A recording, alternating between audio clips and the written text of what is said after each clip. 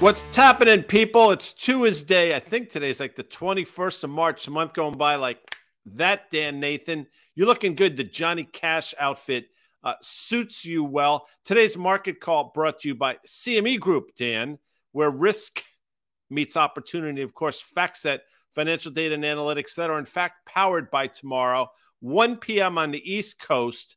We'll throw 30 minutes on the clock. We look forward to your comments in the comments section. How are you, Dan? I'm doing okay. You know, I love it when you mention the Johnny Cash thing. The days that you usually do that are days that I'm actually wearing all blue, not all black. And I think some people would know this. I know Amanda knows this, is that Diaz, we just say. I have a little bit of a uniform.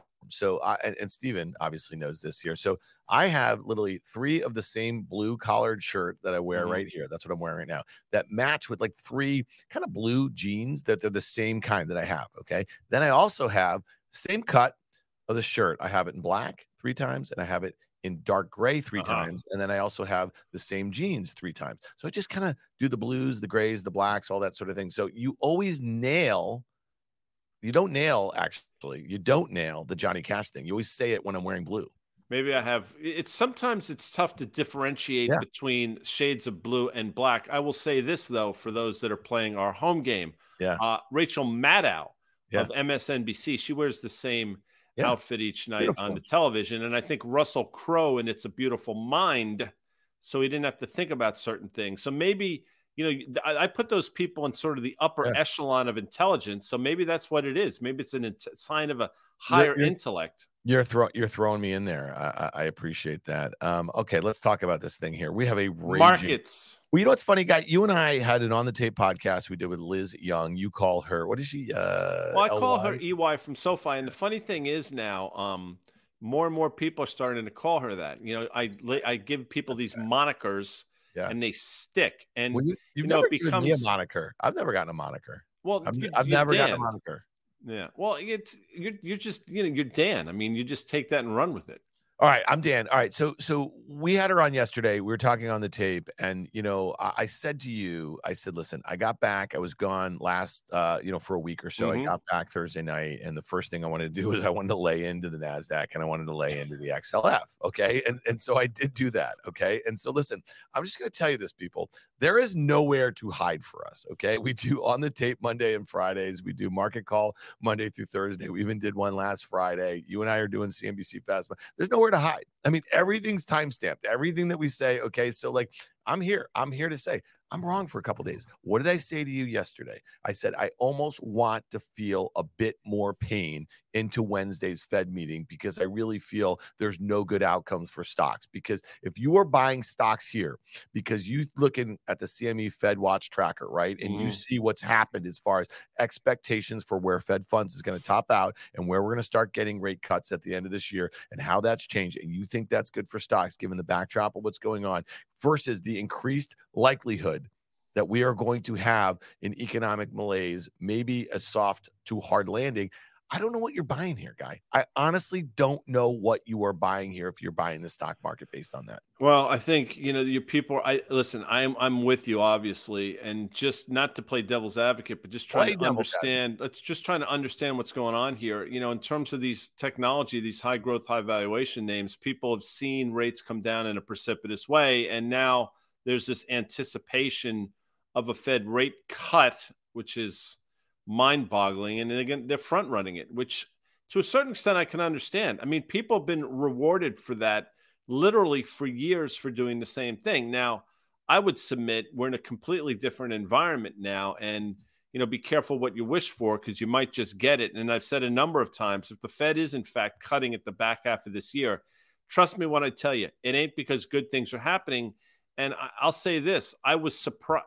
Nobody except Danny Moses and Vinny Daniel and Jim Chanos and Porter Collins anticipated the precipitous demise of a name like Silicon Valley Bank. I don't think in their wildest notions in the work they did, they thought it was go as pear-shaped as it did. But I bring that up because something broke. And in this case, what broke was obviously these banks. Now, to think that that's over in any meaningful way, I think that's a bit of folly. I also think the market's taking some refuge or some solace in the fact that QT for the next foreseeable future appears to be over. I mean, we saw that obviously last week when the Fed sort of opened the floodgates for people to come in and withdraw from their coffers, I guess I should say, for lack of a better word. So I see what's going on. We've drawn the charts here. NASDAQ minis traded on the CME. We're in this pennant formation. As I've said 100 times on this show, this chart looks better than the S&P chart. Why? Because we actually traded down to the 200-day moving average and bounced. 200-day moving average is obviously flattening out. I mean, this is an encouraging chart. The question is, are we setting up for another epic failure, or does it blow through the upside? I don't know the answer. Maybe let the charts be your guide. But if I had a bet on it this second, I think we fail. You know, it's interesting. And this is a great thing to kind of tease out here, because if these guys can pull up the Apple chart, you know, this Apple chart looks fantastic. I mean, if you're just looking at technicals and you're looking at devoid of the kind of, you know, broader kind of macro themes and kind of what I think is going to happen as far as S&P earnings. I mean, just look at that. I mean, you look at that resistance right there at 158, 159, whatever it is that's going back to the fall here. And it really does look like a head and shoulders sort of bottom. And so sometimes you just have to kind of weigh some of your kind of broader macro thesis. You have to weigh, you know, like, again, some people I know don't even look at charts. So this picture to them doesn't mean anything. They're only focused on fundamentals or that sort of thing. Good looking chart. You throw that NASDAQ futures chart back up there and you see that it kind of held that 200-day moving average. It bounced off of that little bit of an uptrend, if you see that, from the January lows. And now it's about to make a new high, if it is to break out above that downtrend. So I see all of that. I'm still short the NASDAQ. You know, if you're thinking about using a stop, maybe it's something around 13,000 or so, guy, in those futures there a little bit. If you're looking to play for the short side here. The one thing I will say is that this flight to NASDAQ stocks last week when interest rates came in very hard, if the Fed remains kind of hawkish tomorrow, right, we might see a lot of that undone. I think that's the trade that I have on a little bit. You know, I did do a tweet thread the other day and talking about how I will often use to define my risk through short dated puts in the situation in the QQQ. And then sometimes I'll use like a levered ETF on a short-term basis to get a little juice on that sort of thing. But listen, man, you know, I'll cut my losses in the puts and I'll cut my losses in the ETF if there's a meaningful breakout. There was a movie in the 1970s with Paul Sorvino, the late Paul Sorvino, who, by the way, was snubbed by the Academy Awards a couple Sundays ago when they did not mention him in the in memoriam section. Of course, James Caan in this movie as well. And James Caan was a degenerate gambler, and he talked about juice all the time. And Paul Sorvino said to him, I don't know about this juice, but I hope you have a lot of it for you trivia buffs out there, Dan. But let me just say this real quick, just to sort of amplify your response about the Fed. You know, the Fed broke something, but they've sort of shored up that portion of the dam, right? They fixed that in the form of backstopping these deposits. That was the problem, right? I mean, the banks were concerned that depositors were going to flee. Okay, they fixed that problem. So if that problem is fixed, as they've said it now is fixed, my sense is, why should they stop raising rates on the course that they were pretty much steadfast on 2 or 3 weeks ago before any of this stuff ever happened? So that's the counter to your counter, I guess. I mean, if I'm in their seat, the real problem is still out there. They broke something and they fixed it, and they seemingly have rectified that part of the equation.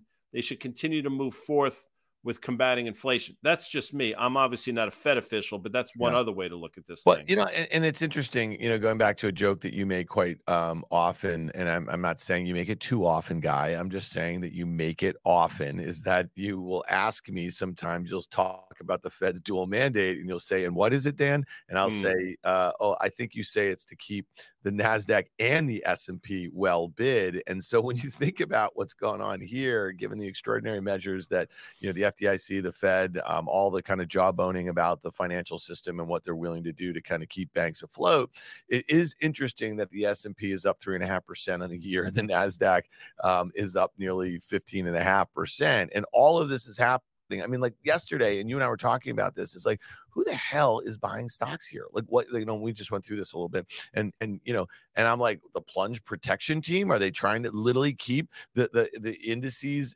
in check here so that doesn't kind of incite further fear as far as investors? And because I don't know if they are literally buying stocks, because I don't know anybody. And you could say this is bullish, who really thinks that buying the S&P at current valuations here, or buying the NASDAQ is like, this is a good level. This is a good valuation. This is like, given all the uncertainty that we have. I mean, like, what does that mean to you? Well, what is the bull case here? The bull case is that the Fed broke something and now they're going to come back in and have everybody's back. And it's, nothing wrong's going to ever happen. I mean, effectively, there's no real, in my opinion, you can't really make a bull case on the back of earnings growth because we're not seeing it. You clearly can't make a bull case on the back of valuations because I think we're expensive. Can you make a bull case on the back that inflation has been tamed?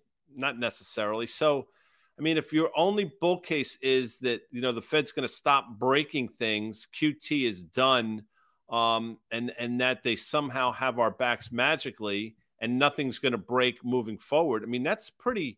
I don't know. I mean, you're walking a pretty thin tightrope, in my opinion. Yeah. Well, let's look at the KBW, the bank index, the BKX here. And this is interesting. This is going back a few years. And you look at the level in which we kind of caught. We're trying to find a little home here, a little support guy. And this goes back to those kind of mid 2019 sort of lows. You see this sort of level where we are here. And maybe that chart doesn't mean a whole heck of a lot to you. But if you back it out, this is a log chart going back at least 10 years here. You see that uptrend that was breached. It was breached in 2020. We just kind of blew through it right here. And you also look at that support level in and around 80 that we're holding above that right now. I mean, to me, I would just say that things are pretty precarious. And then if you just want to look at the one name that we focused on a little bit yesterday, this was the First Republic, right? And at the time, this stock, I think when we were doing the show at 1 o'clock, it was down and change. I think it was trading. Yeah. And it was a disaster. Well, look at this thing up 55%. And I just want to get, when we made these charts just a little bit ago, when Stephen made it, it was up 40-some%. So it's gaining a little steam here, but look at what a 40% move looks like on that chart. And you tell me that that's not something that's broken. I mean, it could go from right here, it could go to $25. It's trading here at 18. That would be another 35% or something like that. Well, what does $25 do for you, right? I mean, I'm being serious. So are these great trading vehicles? Maybe when you think about all of those halts that we had yesterday and what happens after halts, especially if there's news or something. We also saw some banks that were trading like this over the last couple of weeks where their equity went to zero. So you tell me, is this anything other than gambling if you're buying? Well, in these banks right now, I mean, I think you break up an amazing point. When you see this, when you visually see what a 40% move is higher against the backdrop of where we've been just literally, Dan, a month and a half ago. I mean, in February, this was 150. I mean, not that it matters, but just for context, traded 11 and change yesterday. It also traded, I mean, this is a stock that nobody ever talked about. They had great commercials, I guess. Stock traded 1.5 million, 2 million shares a day on average.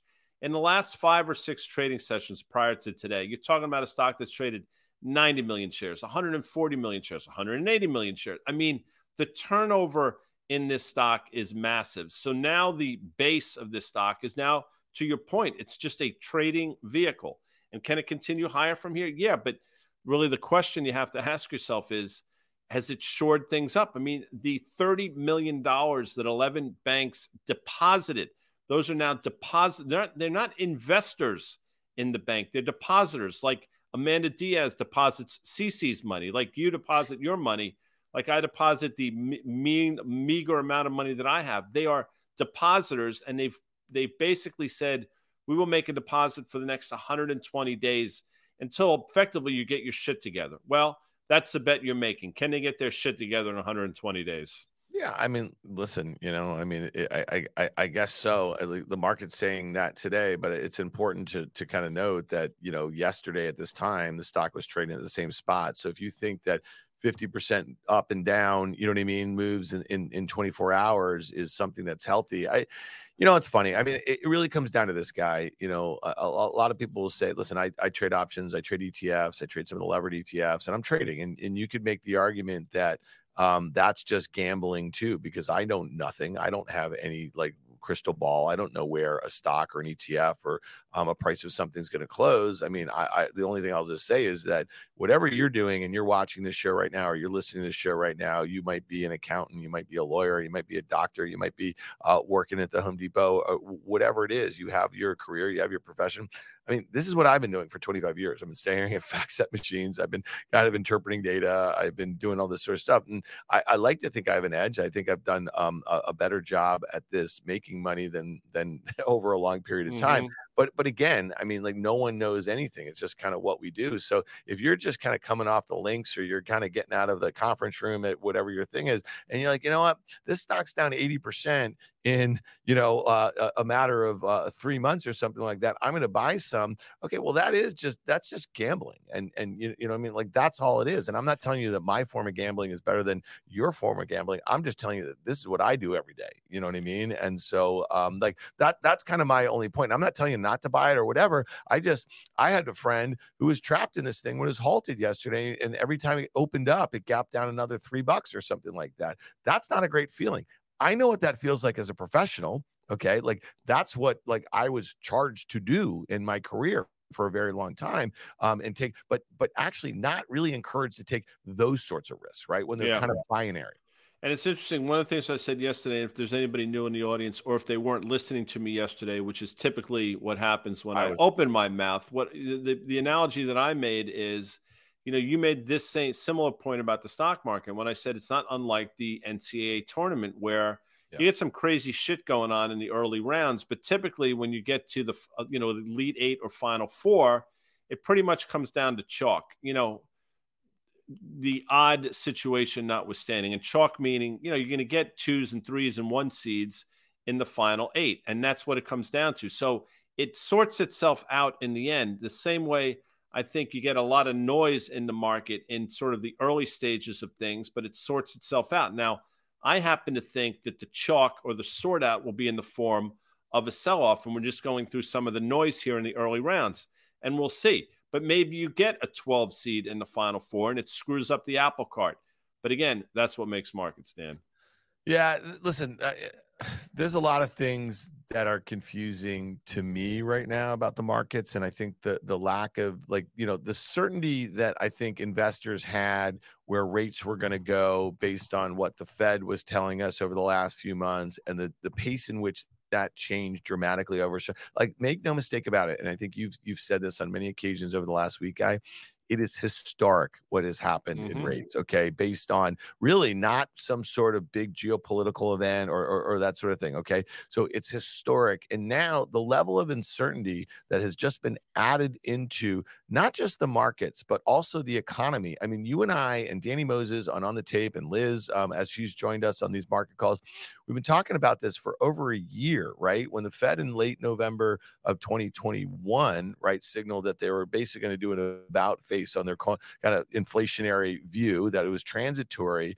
We've been talking about, okay, rates are going to go up more than you think. That ended up happening. Do you remember when they cut in March of 2022, which was basically, raised for the first time since 2018 in March of 2022? They did a 1/4 point hike. Okay. And a lot of people were saying that, they may do 200 basis points or something like that. No one thought they were going to do 5% or, get to that level. You guys were saying that if they're going to battle inflation, if they're going to gain back some credibility, they're going to have to overdo it to some degree, right? At least on the jawboning and the rates. No one thought that was going to happen. So the fact that we've had this about face, so there is no way that we're just going to get out of this with the equity market. In my opinion, the S&P only closing down 20% last year, and now it's up 3.5%, and it's off to the races.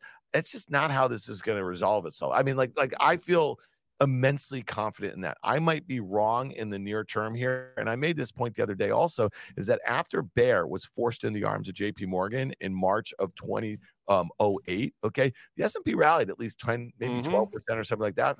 That hurts if you're wrong. That's how it felt in January being wrong. It didn't feel so bad in February, but this feels ludicrous right now. Yeah, no, and EY from SoFi has made a similar point that you just made. Like she can't, in her mind, reconcile the fact that we're just going to get out of this effectively unscathed. And what she'll say is, I can't believe the headline's going to be, Fed raises rates 5% in the course of a year. Everything's fine. Go back to your normal viewing habits. I mean, I don't think it works that way either. And if it does work that way, then the whole system effectively that we've been brought up reading about and learning about is effectively broken. And, they can just paper away all the problems we have. I just don't know how long that lasts. And speaking of Liz, our Liz is EY from SoFi. Liz Ann Sonders put something out. And I think visually this tweet does, I think it does this all a service just to sort of see the correlations. And again, I want to be clear. And Liz Ann Sonders is not saying this is 0809. Dan's not saying it. I'm not saying it. Yeah. We're just making the comparison. And if you look at those charts, they're the same exact chart. That's the S&P in the blue is where we went in 0809. The S&P in the orange is where we currently are now. They were spot on until obviously recently. Now things have sort of decoupled a bit. The question you have to ask yourself is it just a matter of time before we catch up in terms of the orange as to what happened in 0809? Because although it's different, there are haunting similarities, Dan Nathan. Yeah, I mean, listen, and there are, and let's just like kind of take a step back for a second here, okay? Me thinking that the S&P is going to go back at least to its October lows, I felt that before we had this kind of banking calamity over the last few weeks, okay? And that had to do with valuation. We've talked about all the reasons for that, okay? So now at this point, I'm not rooting for the banking system to go down. Okay. What I'm rooting for is investors to show at least a little fear broader than the regional banks, in which, you know what I mean? Like this has kind of been the epicenter from. And we have seen some of the major US money centers.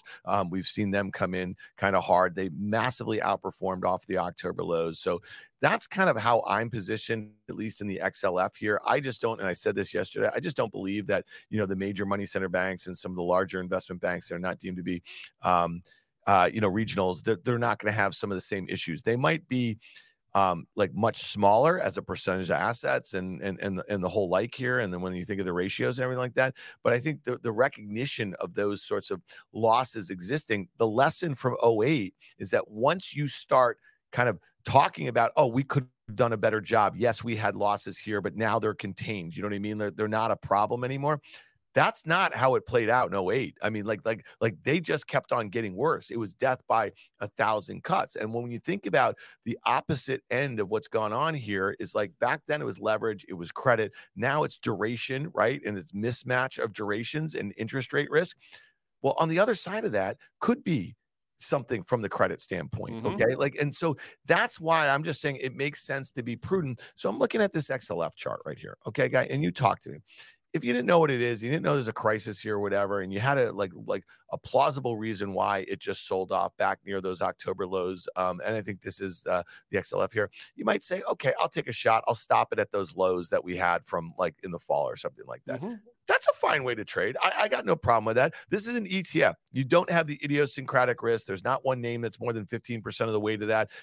It's just all if correlations go to one in the space, like that thing's going to flush lower, but it's not likely to gap down 10% or 15%, you know what I mean? Like you might get a 4 or 5% gap or something like that. So the risk there, the risk reward of taking a shot, if you're inclined to do that, fantastic. Okay. Like, so I guess what I'm saying is like, is it a great press right here? My final trade on options that are in fast money last night was to say to sell the banks. What I really should have said is sell them on a rally. Okay. Like they're rallying right here and they're going to continue to rally probably into tomorrow's thing. And I'll continue to lay into them. And if I'm wrong, I'm wrong. I mean, if the Fed takes extraordinary measures, if Jay Powell says all this stuff and we're going to do whatever it takes, if he does a Draghi, remember back in 2012 or something like, then they're going to scream.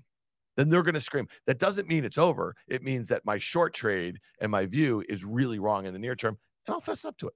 You know what else is going to scream? I mean, I know we have a gold chart here.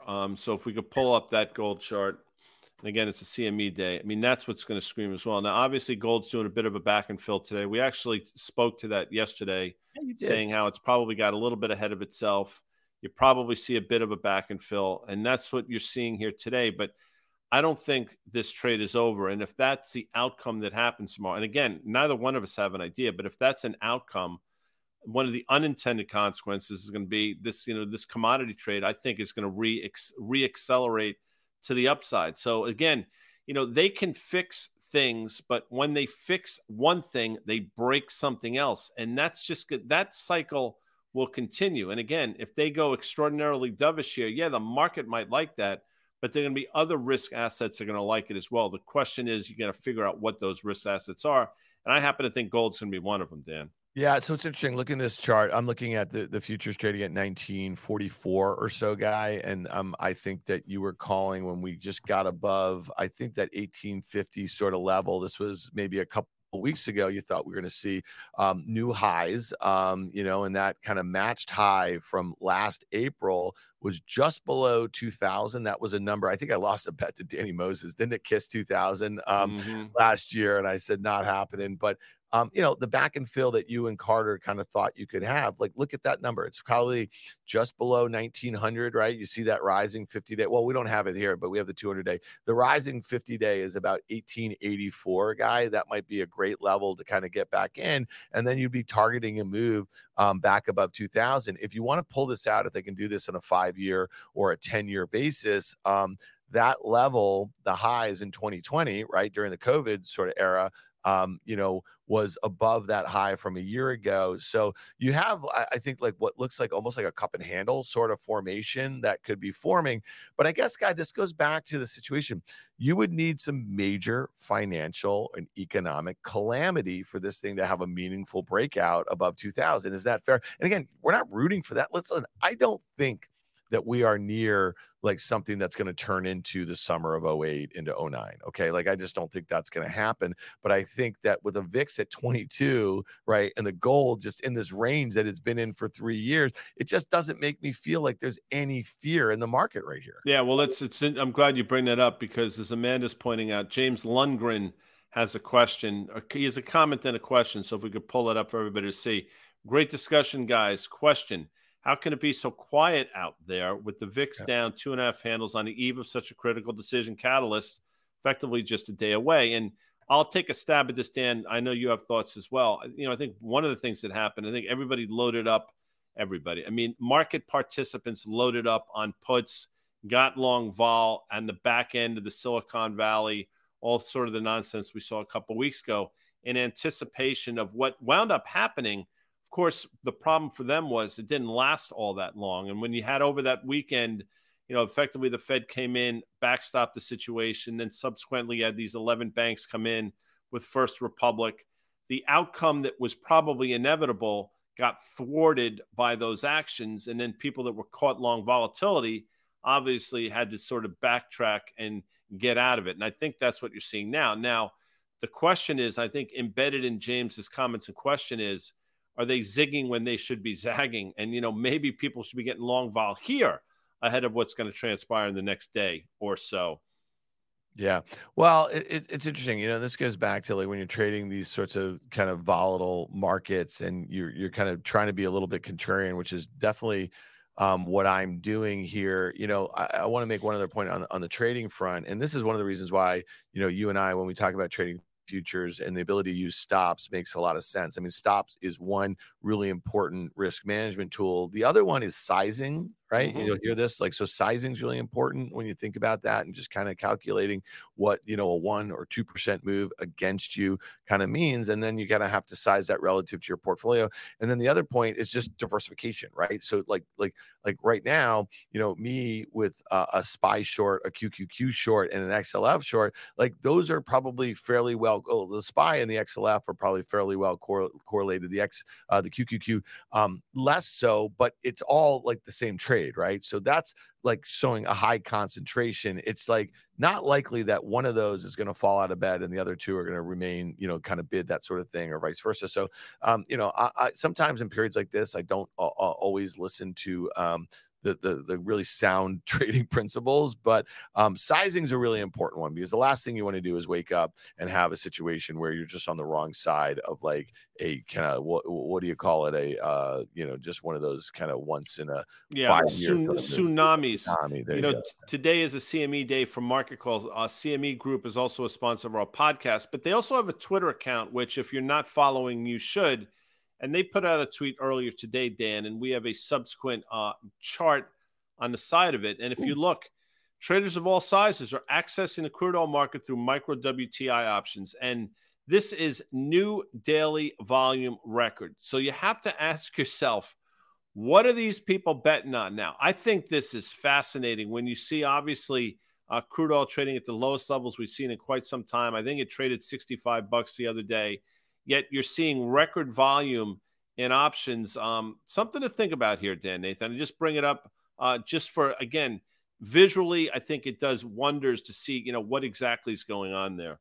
Yeah, I think that breakdown level at 70 was kind of interesting. It's something that, it was kind of a bit of a panic low into the end of last year. That was, I think, just risk assets across the board were getting sold. I think there was like not particularly great enthusiasm about the global growth trade. It's funny that we spent so much time in January talking about China's about face on their zero COVID policy, right? And what that meant for. It's interesting, Guy, that some of the narratives that I'm starting to hear a little bit about, crude oil in general and China demand for it, it's kind of being pushed out to the back half of this year again. And my old, I kind of, the back half loaded thing, you know what I mean, is always a bit goofy to me. So let's see if it can get back above 70. Let's see if it can kind of hold those sorts of levels here. But I think crude is probably a pretty decent indication of expectations for global growth. And you've also been saying this, I don't know if we have a 10-year yield chart that we could throw up too. We were talking about the volatility in it. Your premise has been that this is going to be more reflective of, future expected growth. And I think that the reason that yields came in, we know why, but all of those reasons are going to be something that I think are going to be headwinds to U.S. growth here, which is also what crude oil is telling us. So again, is this an important level to you? It's kind of sitting on that 200-day moving average. That 200-day moving average earlier this year was a double bottom level for the 10-year. Important or not to you, Guy? No, it's what I take away this is, as I've said 100 times, and you said earlier, it's just the level of volatility we're seeing in the bond market that obviously hasn't manifested itself in the equity markets. But we had a move chart up last week when you were gone. We talked about basically implied vol being at levels we haven't seen in decades in the bond market as well. It's really staggering. So as an absolute level, I mean, I guess it's meaningful because here we are at the moving average. So yeah, this is sort of the battleground. But in terms of where it goes, and I'll say this again, in my opinion, neither outcome from this level is good for stocks. If rates go precipitously lower, it means something's breaking again. Yeah. And if rates start going back higher, it just creates a headwind that everybody was fearing in the first place. So this is one of those heads you win, tails you lose type of thing in reverse. Yeah. Well, again, it seems like we're in a period and I kind of want to sit on my hands a little bit. I kind of have made some bearish bets here, and let's see what happens with the Fed tomorrow. I think it is worth noting, Guy, I'm looking at my main FactSet screen. I got hundreds of tickers up here. The XLU, right, the ETF that tracks utilities is down nearly 3%. You look at Staples is down earlier about 1% here. You look at the IYR, it's down 1%. When you Walmart, Target, some of these kind of more deemed to be defensive sort of retailers, it's just risk on right now. And so that sort of about face is from a sentiment standpoint in front of an event where we know we've had some huge moves in and around Fed meetings over the last couple of years or so. It just seems really odd to me, and just the lack of fear of market participants given the uncertainty that we have for the global economy, for the U.S. economy, given valuation levels here in the markets. That's kind of disturbing, and there was somebody, I can't remember who I was just reading this from. They're talking about Marko Kolanovic over at JP Morgan said that we could be in for a Minsky moment. Okay. And that's just a dramatic shift in sentiment and really a dramatic price move lower in stocks. And again, we have a little cushion here. I mean, the Nasdaq's up 15%, right? The S&P's up, 3.5% in the year. So I think a little fear back in this market would be something appropriate. Last thing, which is showing no fear, or maybe it is showing fear. Just let's pull up the Bitcoin futures That's here. Right. Yeah. So talk to me. Listen, you and I, we've talked about this ad nauseum. Okay. Last year, when we had inflation readings at 40-year highs, right? One of the pillars of the bull case for Bitcoin was it was a great inflation hedge. Well, it wasn't, right? It went from like 70,000 down to like 15,000 or something. So now, when we have this banking calamity, right, and you have all these doomers on Twitter and all these people who hate fiat currencies and all this sort of stuff, they're saying like this is the moment. There's this guy Balaji Srinivasan who's been a huge Bitcoin evangelist. He's also calling for the end of nation states, the end of fiat currencies. He's made some bet where he's willing to put $1 million in escrow. That literally that Bitcoin's going to go, I think, to $1 million in 90 days. Okay, just so you know, guys, it's trading at 28,000.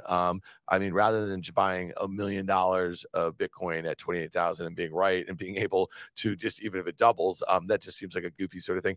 Thoughts here on what Bitcoin means to you, this little rally? Because literally about a week and a half ago, it looks like it was headed back to 10,000. Yeah, I mean, the comments I've made have not been as sort of, I guess, out there as the gentleman that you speak of. But what I've said for literally years is Bitcoin to me is a bet against central banks. And when central banks were flooding their respective countries with liquidity and lowering rates, it was no surprise that Bitcoin went to 66,000. By the way, go back and look at what's going on globally at that time. And then when our Fed got religion in November of 2021, that's when Bitcoin topped out. Obviously, as the Fed continued to raise rates, Bitcoin continued to go down. That was not puzzling to me at all. It actually made a lot of sense. So this move effectively from 17,000 to 28,000 is Bitcoin's calling bullshit on this Federal Reserve and central banks, saying, you guys had your day in the sun, you broke something, you're not going to be able to continue down this path. It's party on. And maybe Bitcoin's right here. I mean, maybe that's effectively what's going on. But all Bitcoin is to me, and I've said this repeatedly, is a play against central banks. And right now, Bitcoin is saying the central banks are losing. Yeah, but I'm just going to take you real quickly, and I know we got to get out of here, guy. Doug Cass, we quote Doug all the time. We chat with Doug. Realmoney.com had a great piece out on that website and in his mailing list about the Fed in general, and I think you probably would agree with it. It was titled "They Know Nothing." I think he's referring to Jim Cramer back in 2007. And you know what's really important about this? I mean, Jim gets tagged for a lot of stuff, but this was August of 2007. Okay, when Cramer, remember we went on with Aaron Burnett and he had that tirade about they know nothing. And think about that. I mean, like that was like 7-8 months before Bear failed and before, more than a year before the calamity that unfolded that summer in 2008 and into the fall. And, I think the Fed has revealed himself, and this is not me ranting. We don't have to get in a rant right here. I mean, they are about as confused as any market participant is right now. And if they are as confused, make no mistake about it, that all these guys, and they are all guys, well, maybe the Citibank gal, that are CEOs of these huge banks, they have no freaking clue right now either. Okay. So like, if you're looking for the confidence in your regulators, in your, your bank CEOs and this, they know, I mean, listen, they have more information. The decisions that they make on those information, they have demonstrated time and time again to make bad decisions, many bad decisions. Right. So like, I guess like, and you can sit here and you can call, I'm getting a little fired up. You can call me out for having a little tirade about the banks last night and having up my ass today and this and that, or whatever. But I'm here, man. And I'm talking about them every day. Right. It's timestamped. These clowns, for the most part, and many of them are clowns. I mean, think about how many of these banks have literally gone to zero. And so I just make the point about First Republic. And again, I've heard this again and again. I said this yesterday. Fine banking institution, great product, great services, great people who work there or whatever. But who the hell knows whether this thing's a donut or whether it's going back to $100? You know what I mean? I don't know. And so, and I'm going to tell you who knows least of all are the people running First Republic Bank. So. Well, and Steve Eisman said it, and we're going to get out of here, folks, and thanks for being with us. He said it last week on Fast Money. If the Fed is scared, you should be too. And I could not agree with him more. And it's wise, sage words. And he effectively said, in this environment, there's no reason to be a hero. And I would agree with that. So that's it for today, Dan. I like that little mini rot you went on. You channeled your inner Danny Moses. Yeah. I want to thank, obviously, CME Group, where risk meets opportunity. FactSet, financial data and analytics powered by Tomorrow. They're also our data provider. Amanda is back. Jacob's there. Rafus is there. Thank you, our audience. We had a lot of comments. Sorry we weren't able to get to a few of them. We will be back tomorrow, which is, I think, tomorrow's Wednesday. We're going to give Carter Braxton Worth the day off, folks. He was a well-deserved day off, but it's either going to be me and Dan, or maybe we'll bring in a surprise guest. We shall see. Regardless, we'll see you tomorrow. Guys, see you later. Thanks.